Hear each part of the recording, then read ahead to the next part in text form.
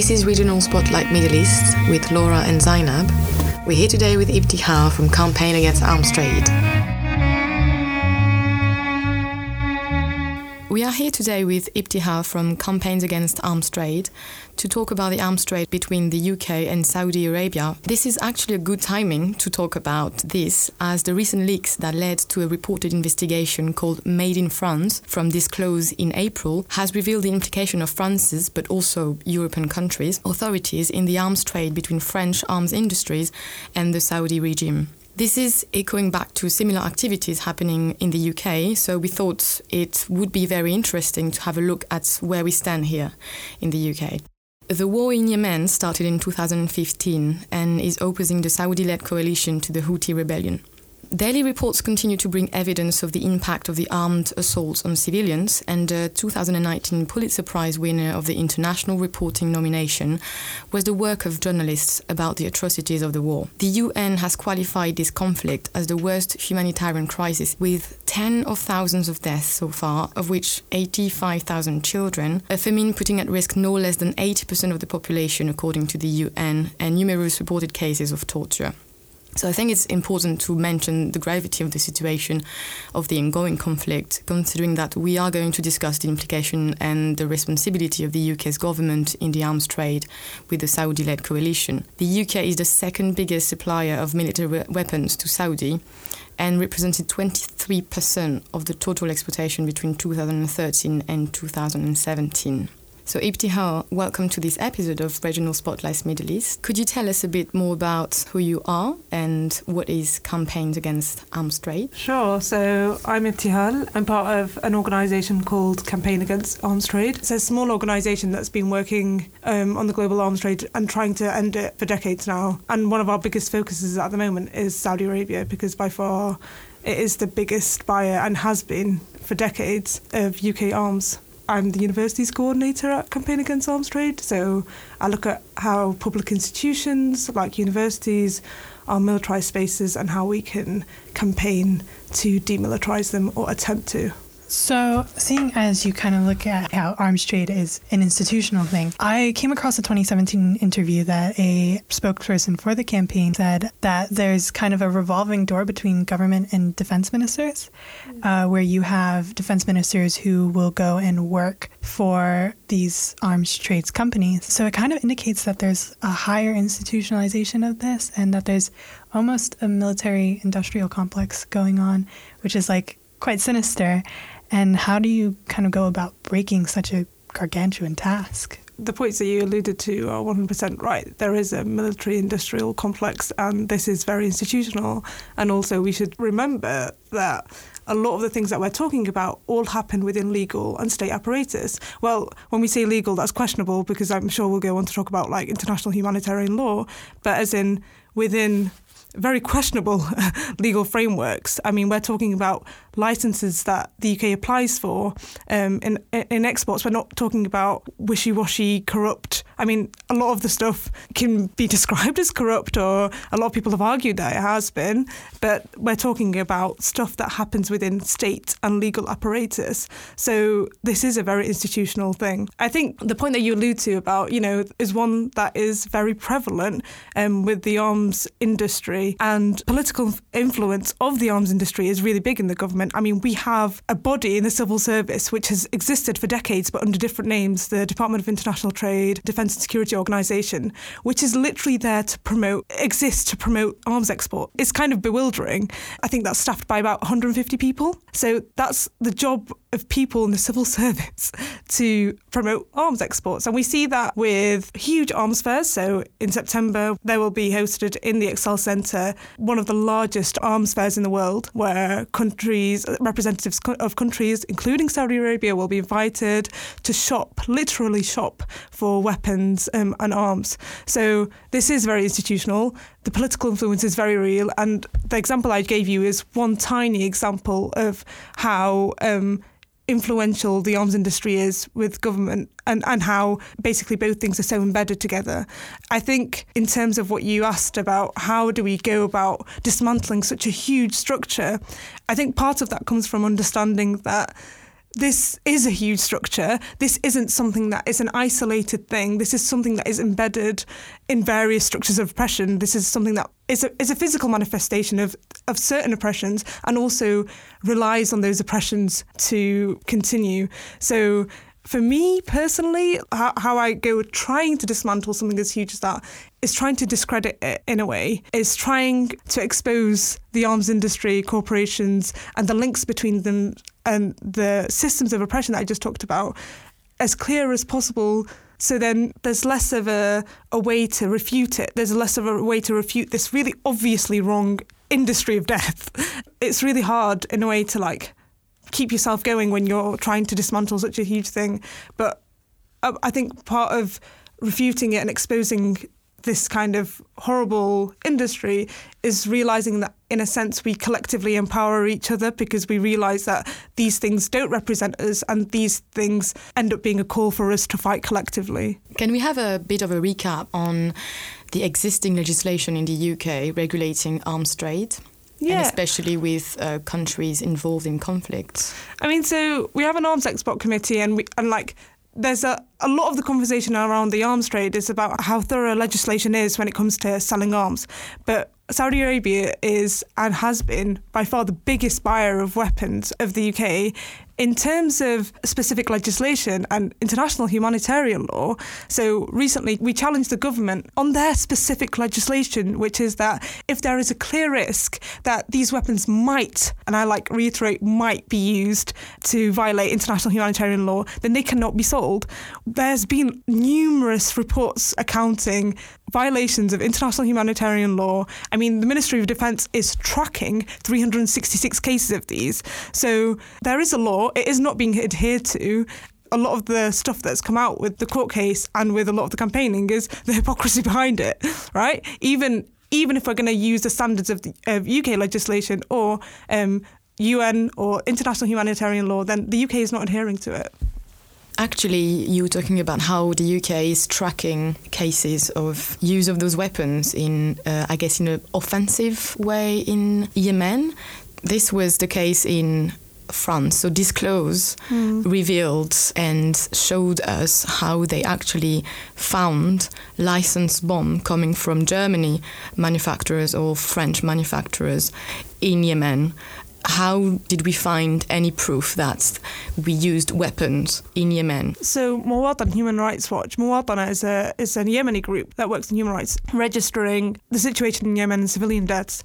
Muwadana and Human Rights Watch both recently published a report on UK-made cluster bombs being used in Yemen. There has been countless reports on the UK violating international humanitarian law. We've seen that with bombings of hospitals, of funerals. I still can't get my head around that, to be honest. The bombing of a funeral, there's something really dark about that. And not that there isn't anything dark about bombing other civilian places, but just the sheer extent of the bombing that has taken place by Saudi, I think is indicative. But that alone isn't the reason. There has been reports, and that report is one that people should have a look at if they'd like to find out more. But on the case of the 366 cases that the UK is tracking, so 79 of them are now being investigated apparently. But I should note that that isn't being investigated by the Ministry of Defence. That is being investigated by Saudi.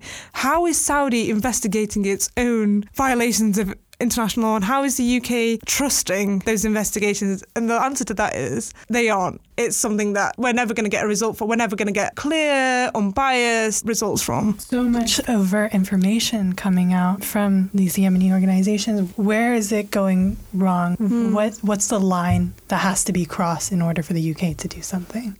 I think this goes back to how we talk about the arms trade. A lot of us think of it, unfortunately, as an isolated thing and not something that is linked to a history and a modern history and a current present that is deeply entrenched in huge structural repressions. There are structures that allow the arms trade to take place. It doesn't, take place all by itself. And also, we have a lot of the stuff that comes out from politicians, which I think is being refuted more commonly now.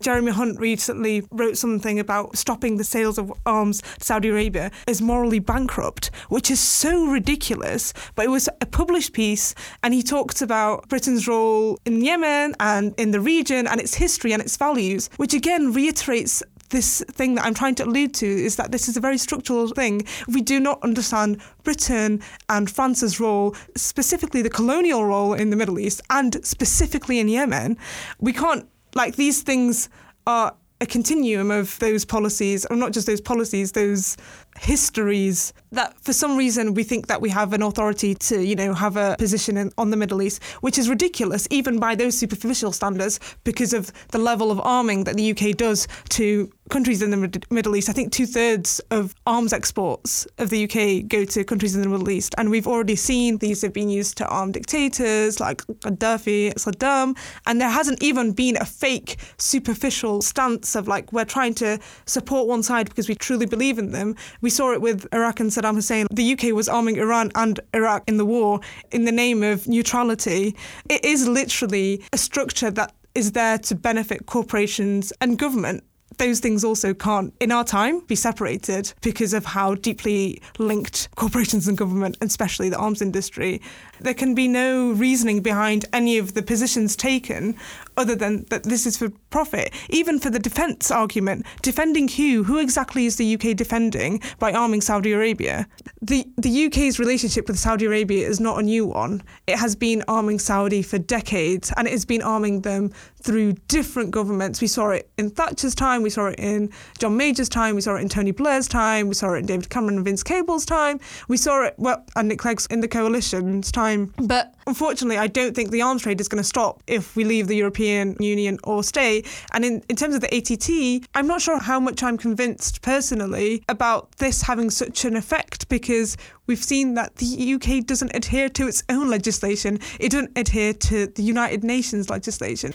Can you tell us a bit more about international aid and the sending of weapons that are used to destroy this humanitarian aid? Actually, I think there was a report released recently about some of the aid not being actually sufficient, or I think some of the stuff was out of date or something.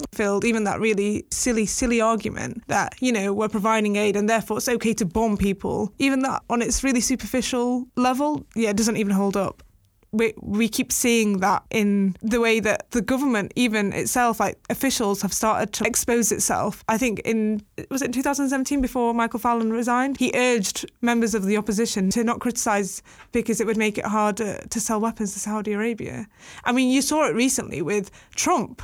I don't want to lose this $110 billion investment. So, part of it is, this phase of trying to hide these atrocities is diminishing because we've all seen the truth and it's all been exposed. So now it's kind of become like a stage where everyone's just audacious enough to say the horrific stuff that they stand for. That piece by Jeremy Hunt about how it would be morally bankrupt to stop selling arms to Saudi is a really big indicator of that, I think. With this sense of audacity that is emerging within politicians, does it make your job any easier? I think it's, in a sense, we've reached that level because a lot of us are working to expose the arms trade and the oppressions linked to it and the oppressions it's built on. And part of that is really powerful for us because we realise that we're not going to stand up for it and we'll collectively stand against it. In a way, it kind of doesn't make a difference because we've known what we've been fighting against and now it's just being stated. It makes it easier in the sense that it cannot be refuted, even by people who were accepting previous arguments that were really unacceptable.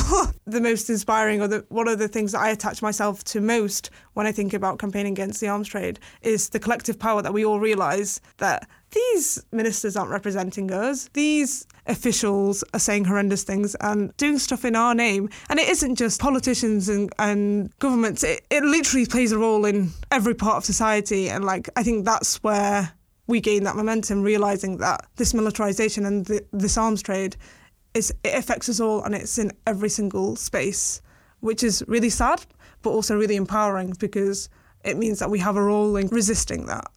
Yes, you did started a legal action against the government licensing export of military equipment to Saudi Arabia in 2017. Yeah. It was rejected by the High Court, but you actually just had a hearing for an appeal. So you're now waiting for the judgment. Yeah. How are you hoping this judicial review will change anything in terms of exportations? Firstly, it would mean that the UK would put a halt to its arms sales to Saudi, which would be a huge thing in terms of what is going on right now in Yemen. And I think we saw that in the report. We saw the extent of the UK and also other NATO countries being so embedded in the conflict in Yemen. I think on a different level, so even if there was a halt to, even considering and taking into account the halt to arms sales, if we win the appeal, it will be a really, really, really big win for democracy, for people fighting for a transparent legislation that is being adhered to, right?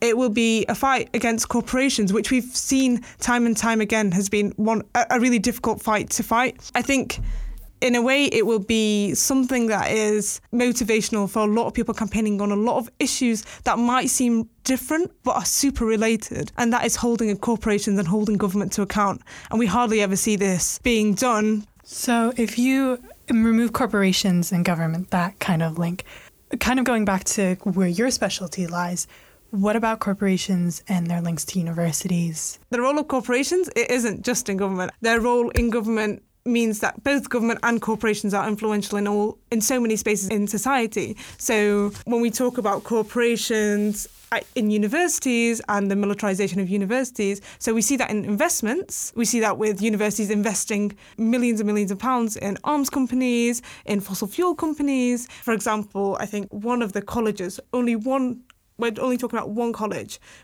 at Cambridge has an investment fund of over £500 million, which has investments in the world's largest arms companies, fossil fuel companies, has investments in BP, the Dakota Access Pipeline, Arconic, which is the company responsible for the cladding at Grenfell. Literally, it is invested in all these horrific corporations that we have to realise are really deeply linked with each other. If we talk about Arconic, so the company responsible for the cladding at Grenfell, Arconic also supplies materials for F-35s. So the link is not just in the fact that, the government can afford to bomb and kill and massacre and play a role in that of other people's, but it does that on its own ground as well. That is through corporations like Arconic and what we saw in 2017 in Grenfell. Investments is only one tiny bit of how universities are militarised. Universities receive so much research funding from arms companies, especially departments like engineering departments. We have like Sheffield, which has like an advanced manufacturing centre which works with BAE Systems to literally manufacture bullets. We have departments across the country being literally bought by arms companies. And what that literally means is that those students can only contribute their time and their resources and their knowledge to developing technologies of war, which means that when they graduate, that's all that they can contribute to, which means that we're in a cycle of just developing technologies of war. Innovation, that creativity, that knowledge is never used for anything to benefit society. And that's what I mean when I mean this is deeply entrenched in all parts of society, and this is deeply entrenched in different structures of oppression, because these students, that alternative is wiped out by the literal buying of departments, which is literally a product of neoliberalism, really. That's what we're seeing. A lot of the discussion around research nowadays has been about freedom of speech and freedom of thought. We never talk about this literal suppression of freedom of thought by buying the minds of people, because that's all that those students can end up contributing to. So could you almost say that there is a sense of naiveness amongst students, and these corporations are preying on them because these are students that are on the precipice of entering the workforce. They're eager to find a job, so they're kind of easy targets? I wouldn't personally say it's naiveness, and I wouldn't say it's only about students. I'd say actually a lot of the stuff is hidden. A lot of the stuff is hard to get that information if you do a freedom of information request. I mean, I know a lot of people that have submitted I've seen a lot of attempts of freedom of information requests being submitted to SOAS, and they haven't been answered. Institutions are supposed to be places where, freedom of thought thrives, and there's debate and discussion and creativity is allowed to flourish, and there are no influences. The reality is universities are essentially businesses, and they profit corporations, and they do this in ways that are hidden from students. And then students, maybe in their second, third, fourth year, or once if they're involved in political campaigning, realise, wait a minute, I have to pay £9,000 a year, and it's going to be spent on bombing people, say, for example, from my home country. How does that work? And morally, it doesn't work. So I kind of just wanted to ask, well, we know that journalism is what we're hearing from Yemen has been very closed off. It's very hard to get access. So what is the severity of the situation? I think all the reports have shown the sheer horror and scale of this disaster. I mean, the United Nations has called it worst humanitarian catastrophe. A report recently showed that 85,000 children under the age of 5 have starved to death as a result of the war. We're just talking about children that have starved to death. 2.5 million people have been displaced. And the really sad thing about all of this is that, like, these are not just numbers. There are lives and loves and hopes and dreams attached to these people. And I think a big part of the discourse around Yemen has meant that we've ended up dehumanising the situation even more. And even in the report that we talked about earlier, one of the things that was talked about was like the Saudi jets, I think, and like how they were being used, how Saudi's fighting was meeting certain standards. And it's like we've reached a really, really, really low bar that this is what we're discussing, this is what we're finding shocking, rather than the deaths and the starvation and the catastrophe and the destruction that has affected and terrorised millions of people. This isn't just about Saudi's role in Yemen, although that alone deserves all the attention. How can we contribute to CAT campaigning?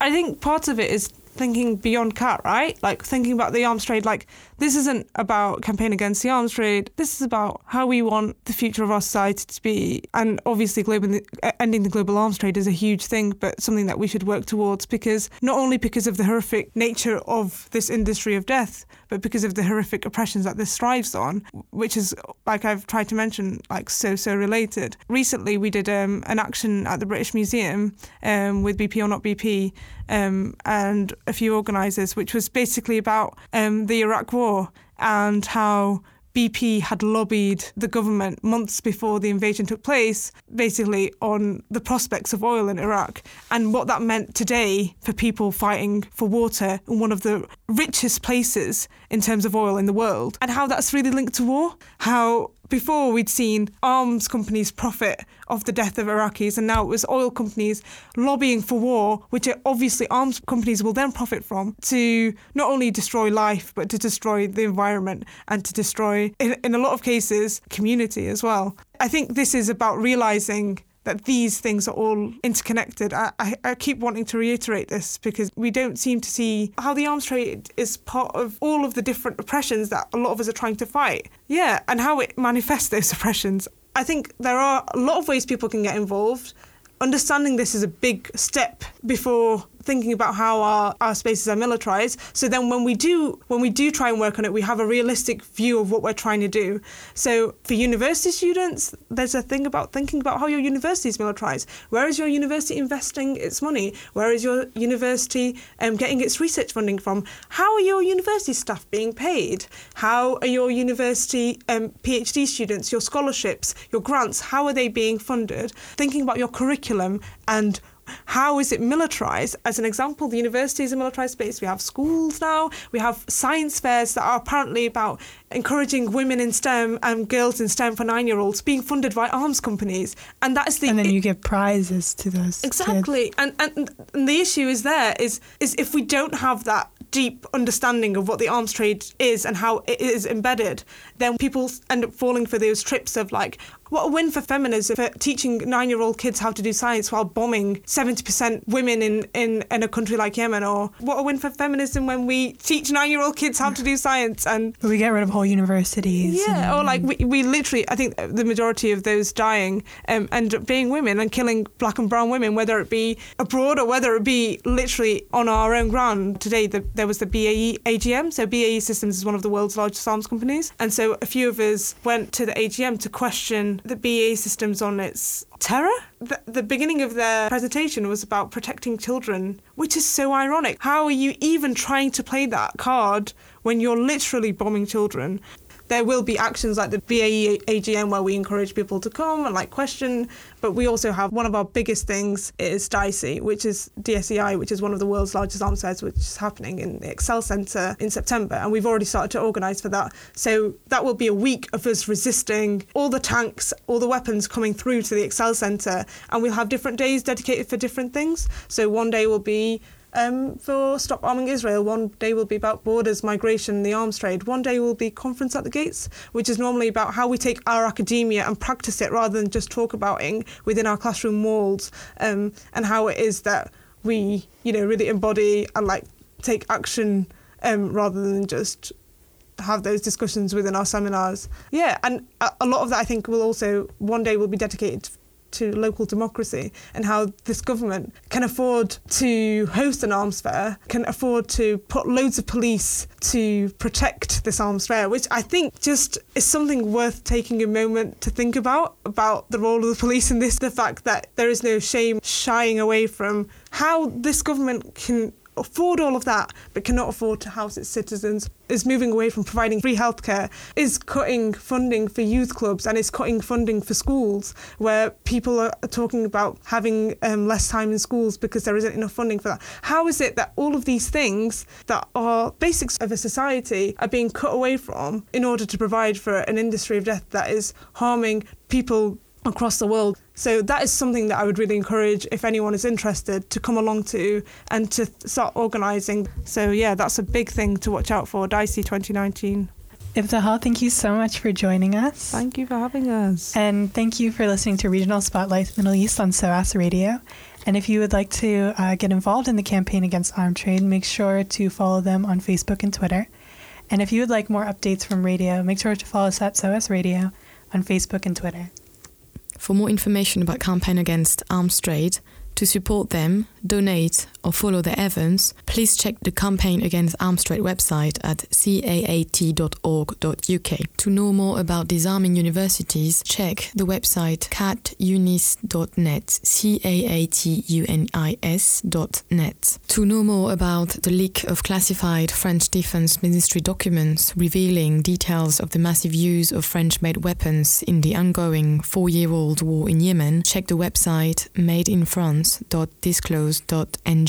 Information about consolidated EU and national arms export licensing criteria can be found on publications.parliament.uk. Public information about the UK arms exports are available on researchbriefings.parliament.uk.